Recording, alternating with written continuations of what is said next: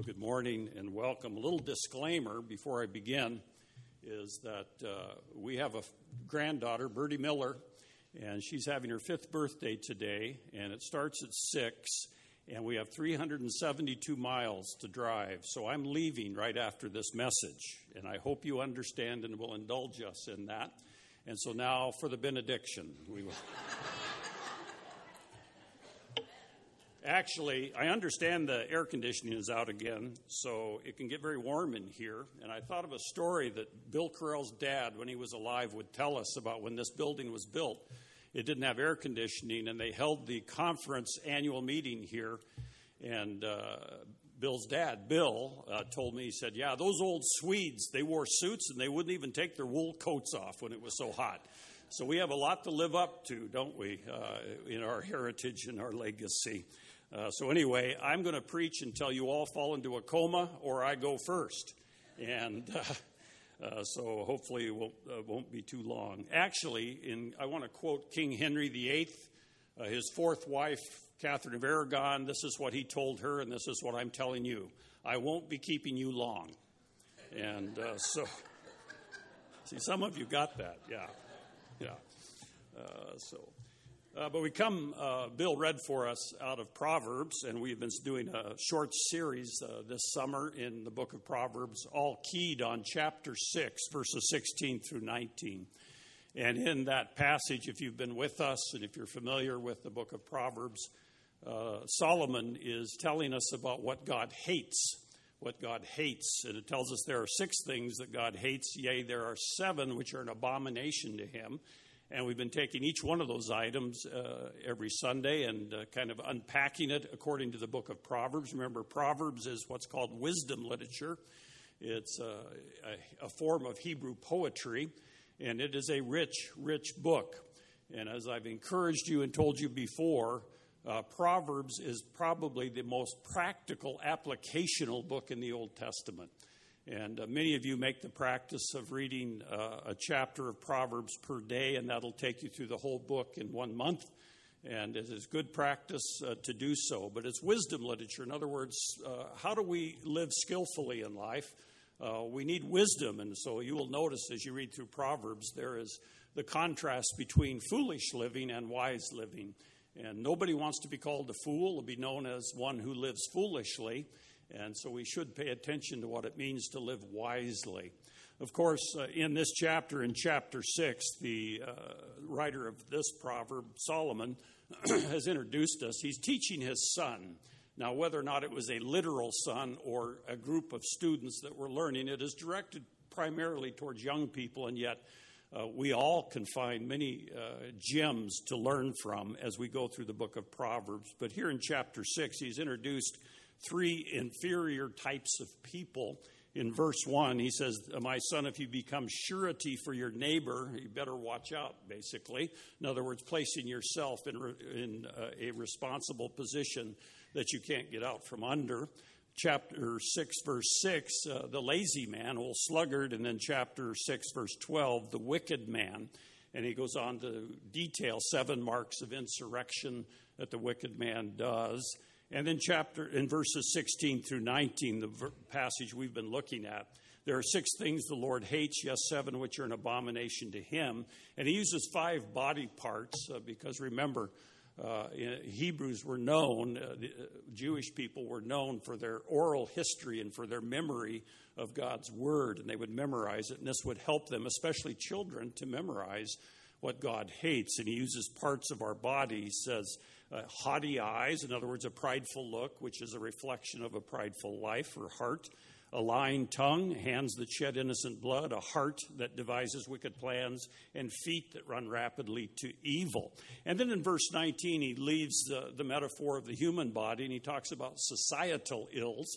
And this is the one we're looking at today, is a false witness who utters lies. It's curious to me that in these 7 things, twice he returns to the issue of lying. Twice he returns to the issue of untruth in this short passage. Remember, the book of Proverbs is a book that teaches us how to live skillfully with discipline, if you will. We want to all live wisely and skillfully, and that's what the book of Proverbs helps us to do. Chapter 1, verse 7 says, "The fear of the Lord is the beginning of knowledge, but fools despise wisdom and instruction." So we don't want to be fools who despise wisdom and instruction.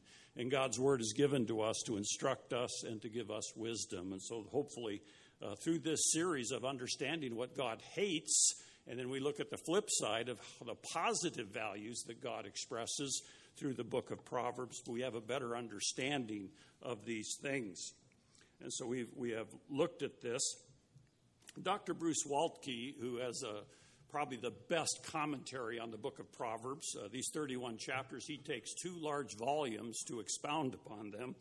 And he writes in his commentary that at the foundation of truth lies the very character of God. At the foundation of truth lies the very character of God. In the fall of 1989, Princeton University welcomed its freshman class, and into that class, a young man named Alexi Santana. His life story, as he told it to the admissions committee, they had found extraordinarily compelling. He had barely received any formal schooling. He had spent his adolescence almost entirely on his own, living outdoors in Utah, where he had herded cattle, raised sheep, and read philosophy. Running in the Mojave Desert, he had trained himself to be a distance runner. Alexi Santana quickly became something of a star on the campus at Princeton University. Academically, he did very well. He earned A's in almost every course. His reserved manner and unusual background gave him some kind of enigmatic appeal. When his dorm mate asked him why his bed always seemed to be perfectly made, he answered that he slept on the floor, which seemed perfectly logical for someone who had spent much of his life sleeping outdoors, and he would not have any fondness for a bed. All great, except that Santana's life story was a lie. About 18 months after he enrolled in Princeton, a woman recognized him as somebody she knew as Jay Huntsman at Palo Alto High School in California 6 years earlier. But even that wasn't his real name. As the Princeton officials eventually learned, he was actually named James Hogue. He was 31 years old, and he had served a prison term in Utah for possession of stolen tools and bike parts. He was taken away from Princeton in handcuffs. In the years since, it's recorded that Hogue has been arrested several times on theft charges. In November, he was arrested for stealing in Aspen, Colorado, as he tried to pass himself off as yet another person. And so that is the story of a liar. It's interesting, in the June issue of National Geographic of this year, their title or cover story is "Why We Lie." And when I just read the cover and I said, I think I know why, without even reading the article. It's because we're liars by nature. Our sin nature, we are liars. But, liars like this guy, like James Hogue, earn notoriety because they're so brazen and damaging in their falsehoods. But the article tells us their deceit doesn't make them as much of an aberration as we might think. The lies that imposters, swindlers, and boasting politicians tell us merely sit at the apex of a pyramid of untruths that have characterized human behavior for eons. In fact, if you're familiar with Will Rogers, he was a humorist and a political pundit in the 1920s and 30s. And he asked the question, how do you know that a politician is lying? And he said that if his lips are moving, he's lying. And so it seems sadly that that is exactly right on spot. But lying, it turns out, is something that most of us are adept at. The article in the National Geographic goes on to detail some of the scientific and biological and all the studies that have been done of why human beings lie. And it's a very interesting article, although they don't come to any really good conclusions, and especially not any theological conclusions. And we lie with ease in big ways and small ways to strangers, to coworkers, friends, even our loved ones. The capacity for dishonesty is just staggering and is fundamental to us. And what is interesting is we want people to trust us, and we want to trust other people, and yet we are terrible at detecting falsehoods.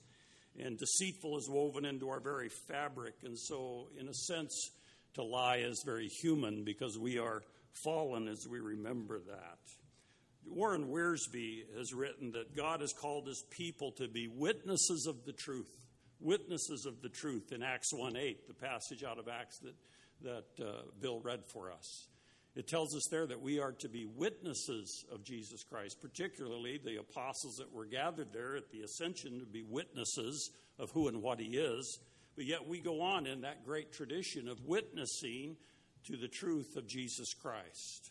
And so we of all people need to be truth tellers. Bearing false witness is a violation of the 9th commandment in Exodus 20:16. Without truth, things start to fall apart, don't they? People, if they lie officially, the foundations of society begin to crumble. Whether it's a statement from a government official, a clause in a contract, a deposition in court, a promise at a marriage altar, truth cannot be violated without society ultimately suffering.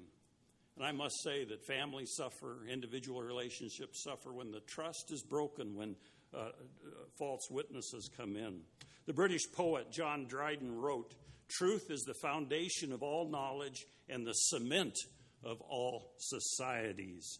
And so we see here that God hates witnesses who lie. And again, I'm just looking at a few references out of the book of Proverbs. There's many, many. If you have Bible software or a concordance, you can look up all sorts of references that have to do with witness. There's at least 11 occurrences. In Proverbs 12:17, he who speaks the truth tells what is right, but a false witness deceives. It's Proverbs 14:5, a trustworthy witness will not lie, but a false witness utters lies. Proverbs 14:25, a truthful witness saves lives, but he who utters lies is treacherous. You know, in Proverbs, there's a positive statement and a negative statement. They contrast and complement one another, and it's very powerful as you read through the book of Proverbs. Proverbs 19:28, a crooked witness scorns justice, and the mouth of the wicked spread iniquity. Proverbs 21:28, a false witness will perish. Proverbs 24:28, do not be a witness against your neighbor without cause, and do not deceive with your lips. Proverbs 25:18, like a club and a sword and a sharp arrow is the man who bears false witness against his neighbor. And then we look at the word speak, and just a couple references here. Proverbs 12:18, there's one who speaks rashly like the thrusts of a sword, but the tongue of the wise brings healing. And either we can probably identify with either of those positions because we've experienced both. Proverbs 12:19, a lying tongue is only for the moment. Proverbs 12:22, lying lips are an abomination to the Lord. Abomination to the Lord. Proverbs 14:25, he who utters lies is treacherous, and there are many other references. Another example is a man named Patrick Cullenberg, and his staff and fellow judges at the Los Angeles County Superior Court believed that he was a hero. By his account, he'd been awarded a Purple Heart in the war in Vietnam. He participated in covert operations for the Central Intelligence Agency. The judge boasted of impressive educational background as well, an undergraduate degree in physics and a master's degree in psychology. None of that was true. When confronted, this man, his defense was to blame a condition called pseudologia fantastica. Now, I don't want you remembering that one because I don't want you bringing that up. Pseudologia fantastica, which is a tendency to tell stories containing facts interwoven with fantasy. But his argument didn't save him from being removed from the bench in 2001. So what are God's values in a positive form? I think we already know all of that. But on the issue of truth, Proverbs 3:3, do not let kindness and truth leave you. Bind them around your neck. Write them on the tablet of your heart. Remember, the very essence of God's character is truth. Proverbs 8:7, for my mouth will utter truth, and wickedness is an abomination to my lips. Again, as I went through these many passages, I was struck by the fact that In the book of Proverbs, there's an act of the will that I will do this, but I won't do this. And the fact is that we are all witnesses. Now, the choice is will we be a positive, righteous witness or an evil, false witness in how we communicate day to day? Proverbs 10:13, on the lips of the discerning, wisdom is found, and many, many other references in speaking. Proverbs 8:6, listen, for I will speak noble things, and the opening of my lips will reveal right things. God hates a false witness, and he values truth, justice, and mercy in all of these things. He makes it clear that the imaginations of our heart are eventually come out. And what I said is because we are born as sinners, that we are liars by nature.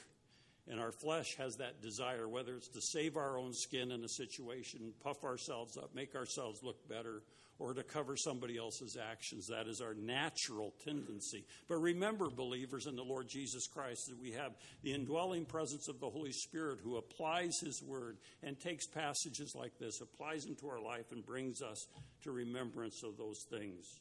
John Wesley, on bearing false witness, wrote these words. He described a false witness as speaking falsely in any matter, including that which speaks unjustly against our neighbor to the prejudice of his or her reputation. And that's what we are doing if you're spreading untruths. I was going to do a big extended thing on social media today, but I just want to remind you that it's easy to copy and paste or click and reshare social media things that we have personally not checked out. I remember just a quick story. There used to be a lady who, she's still alive, but she used to go here many, many years ago. And with the advent of email and the internet, she was always sending me stuff that she had copied, obviously, from somebody else who had sent it to her. And this was at the time, well, maybe it's still the time, the great hatred for Hillary Clinton. And she would send me all this stuff. I finally told her that most of what she sent me was untrue, because all you have to do is Google it, to do a search on Snopes.com. There are many sites that do fact-checking, and many of the stuff she sent me was basically untruth. She was being a false witness through social media, and that is the danger for each of us today, whether you text on or whether you're on Facebook, whatever the social media is. But remember that we do not want to be perpetrators of being a false witness. And sadly, especially over the last election year and even now, Christian church is known as being false witnesses, especially on the political spectrum. So I would encourage you, if you are on social media, to fact-check whatever you're going to write or send to make sure it has actually happened or it is the truth. Make sure you do that. In closing, I used to watch, what was that show about the Las Vegas pawn shop? I used to see that once in a while, where people would bring stuff in and have them evaluated, and they'd try to sell it to them. But in one of the episodes on History Channel's show about pawn shop, a man brought in a violin, and he wanted an appraisal on it. And according to his story, he had recently purchased a piece of property that included a house and a barn on this property. And after he bought this property, he was inspecting the barn, and he opened an old chest and discovered this violin tucked away inside. He dusted it off, and it was in near perfect condition. And he found the word Stradivarius written inside the violin, and he was hoping it was worth millions of dollars. Well, the pawn shop guys, they always get a second opinion before they do anything. And the owners examined the value of the violin and also had an appraised by an expert. And the expert told the man that this was not a genuine Stradivarius. Instead, it was a cheap imitation produced in the early part of the 1900s. And at best, it was worth around $500 or $600. Nonetheless, the man was crestfallen in that. And the appraiser concluded by telling this owner, just because something has a label doesn't mean it's real.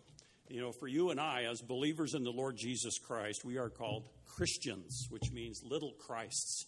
And we wear that label. And our neighbors, our family, people in the community know that. And we want to make sure it's not a false label. And one way to tell is if we are perpetrating false witnesses. And so we better not do that. And as God carries us along, We can trust him that he will give us the truth, and we can be conveyors of the truth and be righteous witnesses. Let's pray. Heavenly Father, thank you for this day, and thank you for the fact that you've given us your word, and we are so privileged to have it in our own language. And we thank you for that. Thank you that you have cared for your word and protected it, and we have authoritative, trustworthy, authentic copies of your word in our hands. And what a privilege that is. And thank you, Lord, that you have given us lips to praise you, but we also know that we can use these lips and these tongues to spread untruths. And we pray, Lord, that you would keep us from that. You would remind us of some of these passages in the book of Proverbs, that we would be reminded to be truthful. And Lord, thank you, and we praise you for that. And thank you that you can do that. In Jesus' powerful name I pray. Amen and amen. Well, as the worship team leads in some closing songs, I'm going to take my leave. And so have a good week. Be blessed. And we pray for you and are thankful to God for you. So farewell and Godspeed to all of you. Okay, bye.